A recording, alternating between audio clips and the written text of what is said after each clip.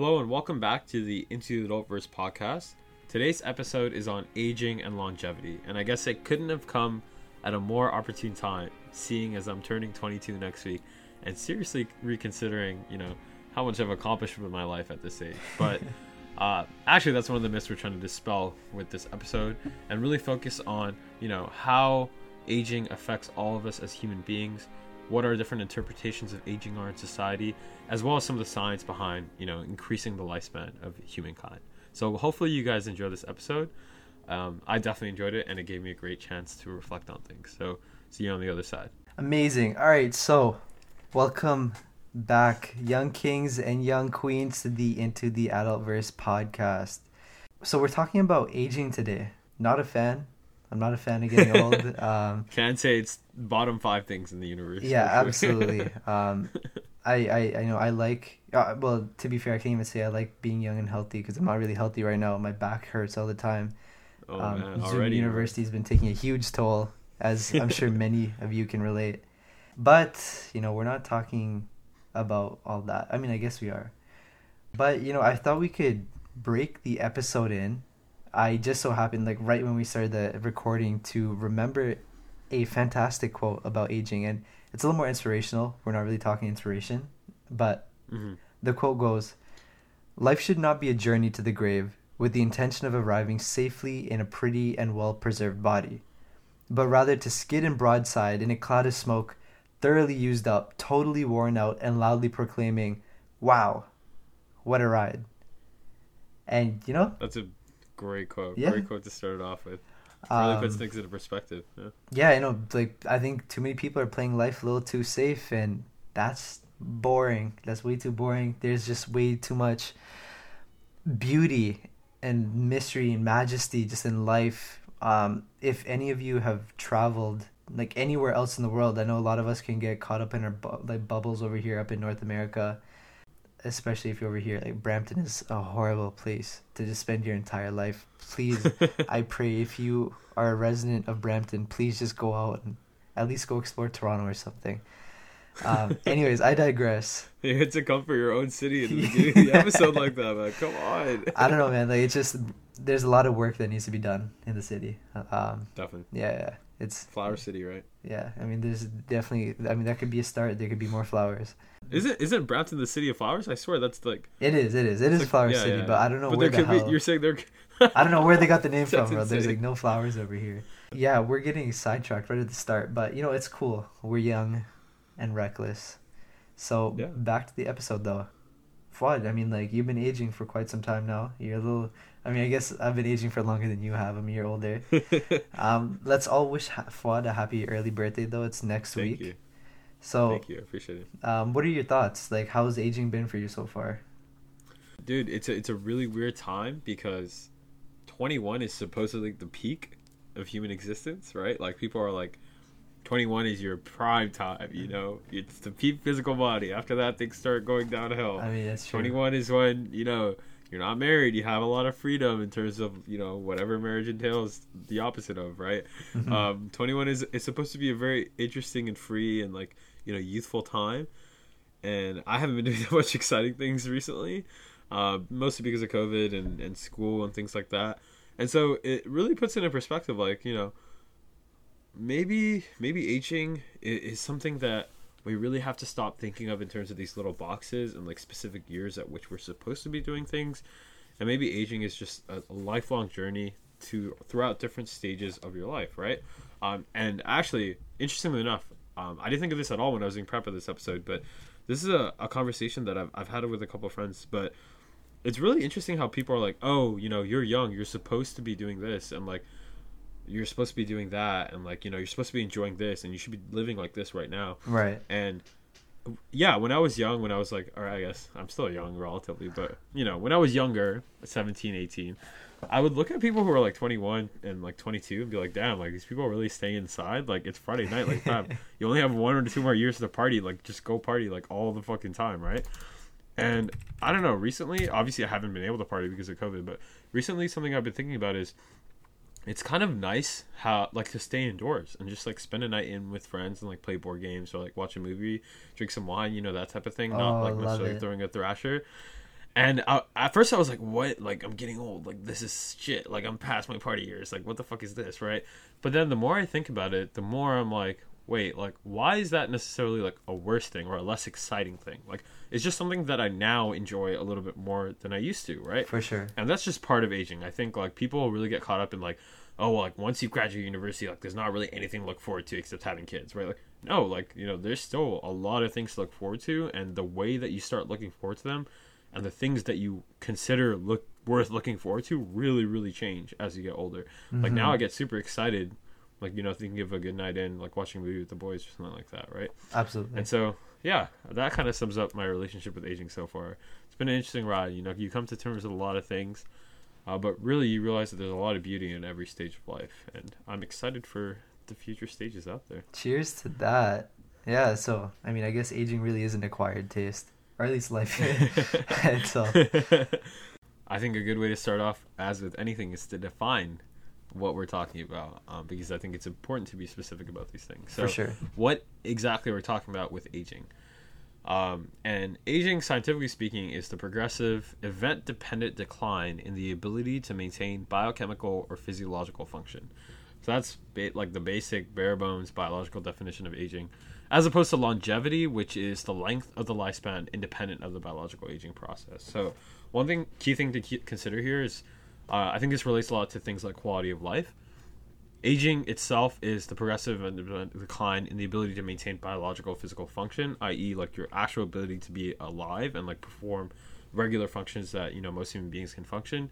And then longevity is the lifespan. So you can have a really, really long lifespan, but, you know, have aged quicker than it and stay in the higher age kind of lifespan for a greater proportion of your lifespan, right? Let's redo that.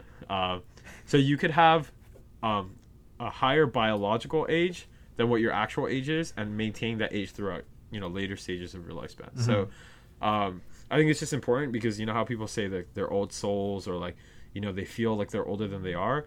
Yeah, like, technically, I think that's totally possible. Like, you can totally be, like, an old person and still be a young age and maintain that, like, kind of elderliness, right? Mm-hmm. If you, like, decline in certain physical capabilities or, like, you know, excitement, mental capabilities, things like that. So I think it's, like, an important distinction to make in the beginning. Yeah, for sure. I mean, this is a little tangent again, but developmental age versus biological age is a big thing, too. There's a lot of people that look old but aren't necessarily able to keep up in a psychological sense. Aging is a weird thing when it comes to that. Yeah, no, definitely. I think one important thing to note, too, is, like, our idea of what old and young has changed dramatically throughout, you know, like, the history of the human species. I was actually looking at a graph showing the average lifespan of a human being on Earth throughout the years. And it's insane how exponential that function is. Like, in 1770, for example, when America was founded, the average age of a human being, or average lifespan of a human being throughout the entire world, not even just in America, was 28 years old. Damn. That's insane. 28 years old. That means yeah. I'm expecting, if I was the average human on the world in, you know, 200 years ago, to die in 6 years. Like, that's insane. And that has changed quite dramatically. And so in the 1900s, 100 years later, that had only gone up to 32. So by 4 years, right? By 1950, so 50 years later, that had gone up to 45 in 13 years. By 13 years. And then by 2000, it was 68. Which is all, like, more than a double increase in the last century alone, right? And now in 2020, we're sitting at about 73. That's the average lifespan of somebody on Earth. The U.S. and Canada are a little bit higher, with, you know, the U.S. being 78, Canada being 82 and a half for men, 82 and a half for men, and for women about 84, which is really interesting, actually, that there's such a big difference in lifespan expectancies. But yeah, it's important to keep in mind too, what is old has really, really changed throughout the years. Yeah, I mean, like, back in Shakespeare's time, you'd be a full-blown father by this point, right? Or a failure to your family, like one of the two. Yeah. Any of those numbers surprise you, by the way? Like, were you expecting those, not expecting those? Well, I was kind of familiar with the numbers. Like, even back from, like, just learning it in school. It is interesting, though, seeing how dramatically and how quickly our life expectancy is increased in if you're looking at a more like microscopic scale. But there's also an important thing to keep in mind, which is that just having a longer life expectancy doesn't necessarily correlate to a like healthier life during that time as well. So that's kind of like what we're grappling with right now is how can we increase healthy life expectancy, like quality of life. With the healthier quality of life, because I mean I wouldn't want to live longer if it meant suffering for an extra 2-3 years. Definitely. And that's and it's also interesting how, you know, the better we get at and more robust that we build our science, the more that the issue of death seems to be a technical issue, which is it's just I don't know, it's like we're transcending our biological bounds, and that it's really interesting to see where we start to, and this this is getting a little high level, we're kind of detracting away from the main issue, but where we start to lose our humanity, like where do our biological shackles end, and where do we start transitioning into the realm of Homo Deus? Yeah, for those of you who read the book, great book. But super interesting question. Like that's exactly what I thought, like looking at the graph too. Like, you know, if you extrapolate this trend even exponentially or linearly, like when does it end? Like how old are we going to get before, you know, like life expectancy seems to plateau or taper off? Sure. And what would that mean for humans? Like, you know, what will those older ages look like? Like, will we be uploaded to some sort of like, you know, computer where our minds are living, but our, you know, biological bodies have long since ceased to exist and function properly?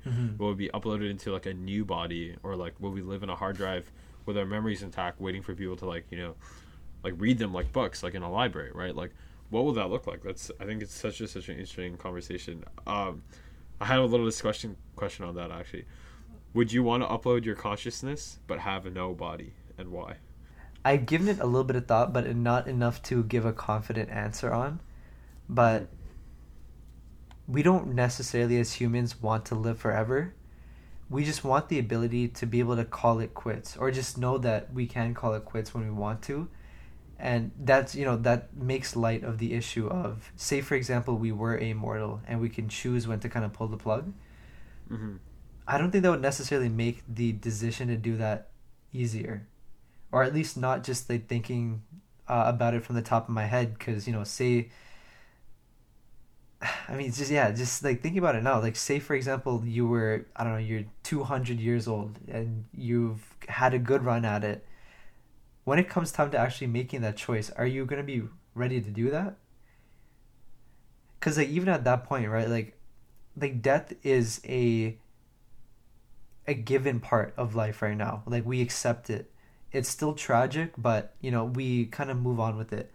At that point, when we are immortal, does death become more tragic because it's rare in the population, in the species? That's a really good question.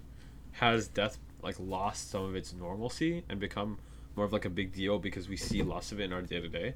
Like the average human being, by the time they were 25, you know, if average lifespan was 28, they would have seen a lot of death by the time they were 25. A lot of their close friends, you know, possibly like issues in childbirth, you know, stillborns, things like that. Like rates of those were much higher, obviously, when human beings were in the 1770s, right? And so, you know, would they have had a different perception of death? Would they have thought that death was like a lot more of a natural part of life? I don't know. Like, I guess maybe this is too personal, but like, have you experienced a lot of death in your life? I personally haven't, and like that which I have, it hasn't been anybody that's been close to me, so I can't say I've been tremendously distraught by any death close to me. Yeah, it's an interesting question. So like, I think that's a good example of, I mean, I think most people obviously we're speaking from very, very privileged backgrounds and very privileged like countries, where life expectancy is higher, you know, violence is lower, you know, maternal care is much like higher quality and things like that, so we don't have to experience as much death. But like, what is our relationship with death, and has that suffered as a human species because of this? Like, are we even more scared of it? I don't know, it's just an interesting question in general. I can answer myself too. I think I wouldn't upload my consciousness, because I think it would be almost like, and maybe call me old-fashioned, call me, you know, a heathen of the OG tribal days of human beings, but I just think living without a body and living without with an indefinite end might just eventually drive me insane. And personally, I'd rather be dead than be insane, like a prisoner to my mind. Yeah. And so, yeah, I think that's probably the reason I wouldn't. But I think that question starts to change when you can upload a consciousness and a body, right? What if you could just like be transplanted into a young body again and continue your life? But like would you? I mean, we grew up with I promise you, if you're listening, we'll go back to the initial topic that we were talking about. But yeah, it's so we grow up with this body, right? Like that you have right now, that I have right now, and we've associated this as part of our identity. If Definitely. at that point we are able to just arbitrarily throw on any body, would we really assimilate that as part of our identity? Or is it just like, oh, it's like another pair of shoes. It's like another shirt I can throw on. I think we could, and hear me out. I think that humans are able to already assimilate parts of their body, and humans are extremely adaptable to parts of their body that are changed dramatically. Like, for example, like, there's multiple instances of people who have had, like, plastic surgery, prosthetic limbs, huge bodily changes. People become paralyzed and so really don't really have a semblance of their body. Mm-hmm. People have extreme burns on their faces who, like, I think somebody had a full facial transplant recently, which was incredible, right? So there have already been cases of people adapting, biological change in their body to their, quote unquote, like, psychological identity. And so I think we would be able to do that. I think humans are more than enough, like, adaptable enough to be able to do that. But if it becomes something like changing clothes, like if you could change your body every day, would that be different? Yeah, I definitely think that would be different. Like, I think we could come to terms with like a long-term change of body. Like, let's say you die and you get another body for like 80 years. Mm-hmm. But yeah, that would be different. And what is that relationship between your body and your mind, and how does that change as you age, right? Like, self-image is a big thing that changes as you age. Obviously, the media has like the ideal male body, and that's not, an 80-year-old's body typically, right? Or at least in North America it's not. Maybe in other societies it is. But how does that relationship with your body and self-image change as you age? Yeah. Have you felt that change for yourself, for example? Yeah, I mean this is getting a little more personal, but yeah, it's only I like to keep it personal. I mean, that's what we do here. Yeah, I mean, like, it's only more recently and that I've gotten more into fitness in my life. So, yeah. Getting to a point where I was more proud of the body that I had, like the mind that I was cultivating through like the healthy practices that I'd be embodying. Of course, like, that's starting to slip a little bit, like being back in school. Shout out Zoom University. But like, I have this image of like my best self, and that's what I'm like kind of working towards. And getting a little taste of it is so motivating. Like, seeing over the summer where I was taking fitness seriously, seeing like where my body was then, it made me really inspired to keep that journey up. And it's 100 times easier to keep going than it is to start over. So absolutely. Even just now, like, even though I am slowly slipping into more unhealthy habits, I'm still gonna bit by bit, little by little, squeeze in, like little workouts or just conscious eating where I can, so that I don't have to start all over again. Mm-hmm. Yeah, that was a really interesting segue. But yeah, I think, fitness and relationships like that as you age become more and more important. I think a big thing like people do is they assume that they can get by in their younger years, and that assumption doesn't necessarily hold true always, because you assume things until you're 30, and then you're 35 with high blood pressure, right? Yeah. Which is pretty young to have a high blood pressure, honestly. So, I think aging and fitness and health also have a lot of interrelationships and interdependencies between them. Aging is also a classic example of, where like long-term investments can pay dividends. Like the difference Absolutely. between somebody who takes care of their skin and somebody who doesn't when they're 80 is a lot higher than when they're 21, or somebody who takes care of their body and health and fitness versus when they're a lot older. Those differences are a lot more, explainable and obvious. And so I think that's a really important thing to consider as you age. Yeah, I think just like listening to you talk about that, I think when it comes to investing, I think I might be looking to invest in some like maybe health tech companies in the future that are looking at like eye and hearing problems. Because like, look at our generation. We constantly have our eyes glued Oh to a my screen. God. We constantly Our have ears up, headphones in. raves. Exactly. And blasting music, right? Like, Oh yeah. I Let don't, me turn your volume down real quick. yeah. No, I'm joking. I can't imagine living life with tinnitus. Oh my God. You know, that That's actually one of my biggest constant fears. ringing in your ears. Dude, I came across the Wikipedia page for tinnitus, and I literally had a night of anxiety. I was like, holy, I've been to hella concerts. I Yeah. blast my music in the Yeah. shower. I blast it in the car. I literally reach the limit of my car speakers every time. I don't have a car, but my mom's car. Anytime I drive it, right? And that's insane. Like, that's really dangerous, actually. So, yeah, great that you mentioned that. Yeah. I just got a wave of anxiety again, but thank you. What do you think of ageism in an aging population? Like, as we've been getting older as a population, and as technology is progressing faster and faster and faster, I feel like the older generations that are present here, that are being kept alive by some of this technology, are actually, having a lower quality of life because they're unable to enjoy, what most of the world is enjoying as a younger population. Because, as the saying goes, it's harder to teach an old dog new tricks. And, a lot of elderly people do struggle with this technology because it's not something they've grown up on. Like, they don't grow up on Instagram worrying about, their social media presence and things like that. So how do you think ageism is present, and how do you think that will be, like, an increasing problem in sort of society as people, start living longer and technological innovation just gets faster and faster? So I think it's an interesting question, because I think the answer is going to be largely shaped by what kind of culture and what kind of society you're growing in. In a lot of Eastern cultures, elders are revered as, these wise, sagacious individuals. While it's sad to say, but like I've seen a lot of folks, in Western culture who, they just see the elderly as just more a detriment, or like having to tend to children, almost, kind of thing, right? Like, it's a hassle. And so I think that societal perceptions of elderly will definitely be changed by that. But also, I think it's important to note that, things like dementia are not a natural part of aging. And I think that's a common misconception. You should be, like, the brain is remarkably plastic. And if you keep challenging yourself, engaging in intellectual activity, then you should be cerebral well into your life. And, you see some academics who still publish papers, well into their life, which is crazy to see. So I think so long as we are conscious about keeping our mind as well as our body healthy as we age, then the elderly will be looked at towards as symbols of just wisdom. That's the thing, like, experience tends to be the hallmark of wisdom.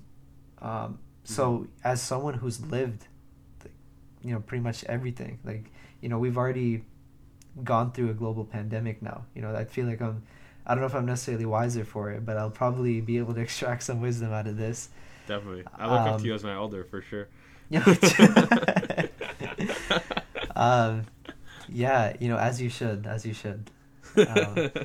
But yeah, You really what do you put me think, in my though? place.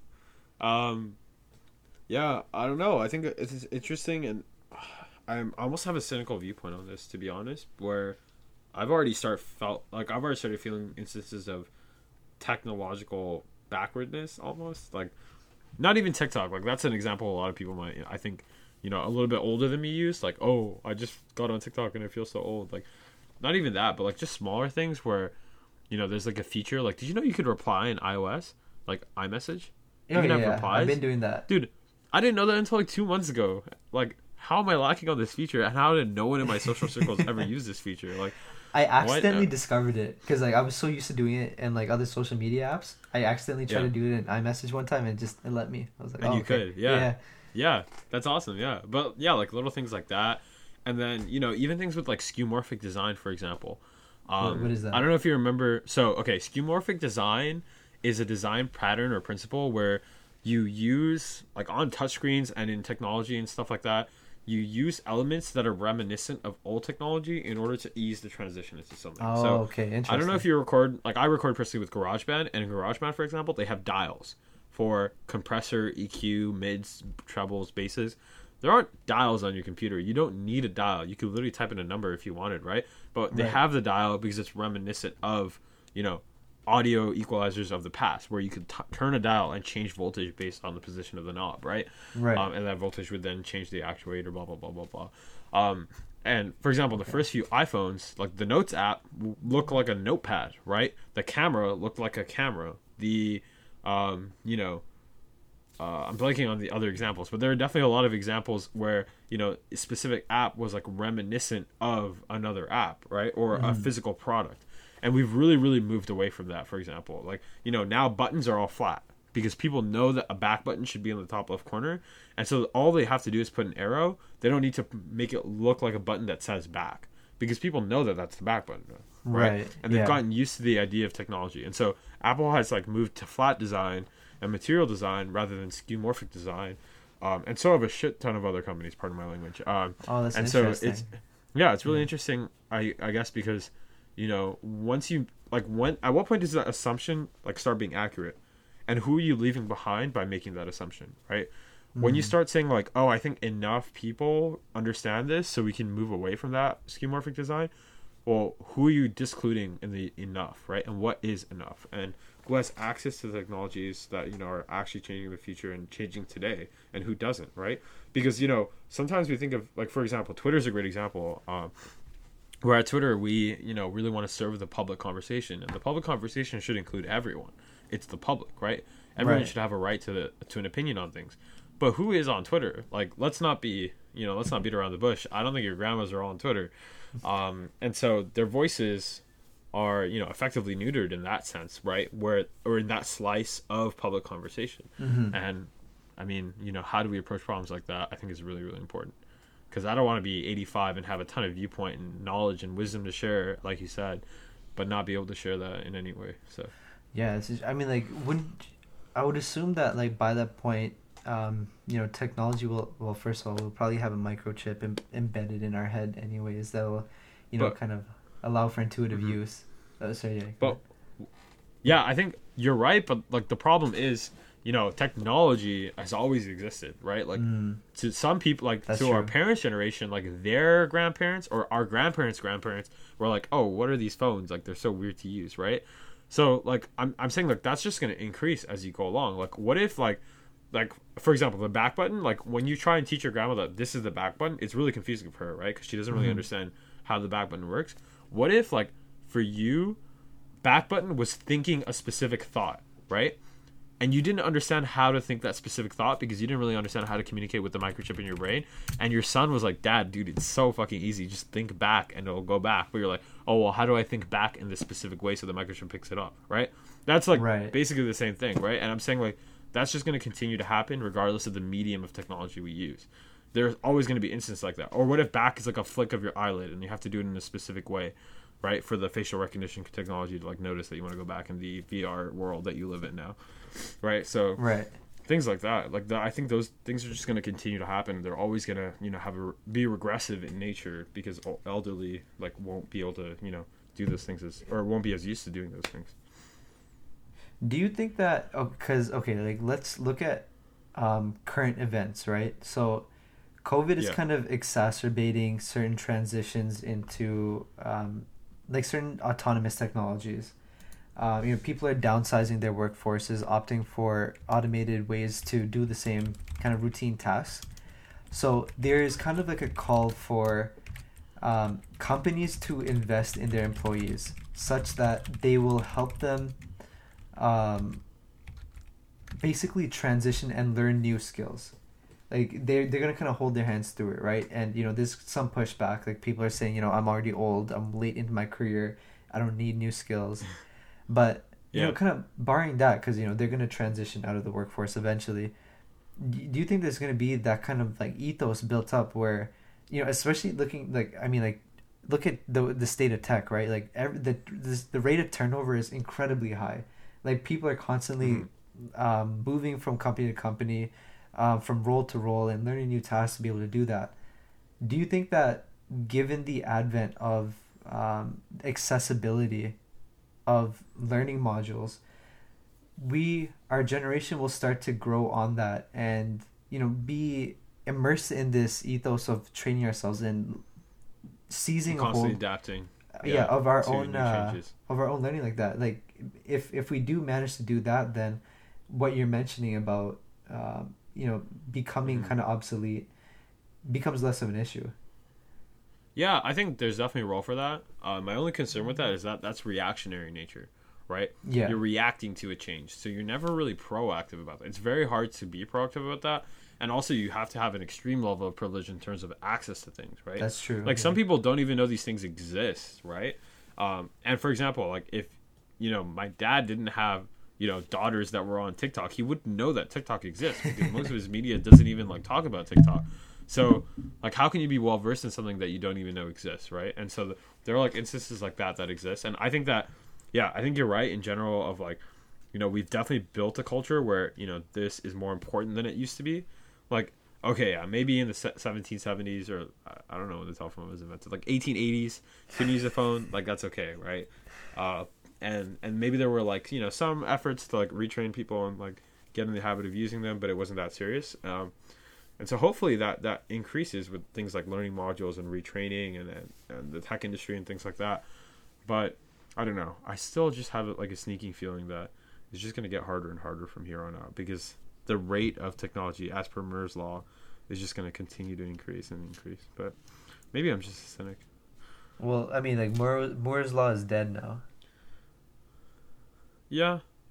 I mean, it's dead, but I think like the specifics of Moore's law in terms of like nanometers on chip design and things, though that definitely is dead. But the ethos of Moore's law in terms of technology getting faster and faster and enabling more technology, enabling more advancements in technology itself, is still something that I think rings true. If you look at data processing power over the last 10 years, like I think it's still true. Like if you look at things like that, like maybe necessarily in like chip design and pure CPU cores and things like that. Yeah. Which is what the law was like originally for. Isn't necessarily true anymore, but yeah, it's interesting for sure. Amazing. So we had a very kind of wide-ranging conversation there. We touched on a bunch of different topics, and I know you guys have been reaching out to us, really encouraging that, so hope you guys have enjoyed that.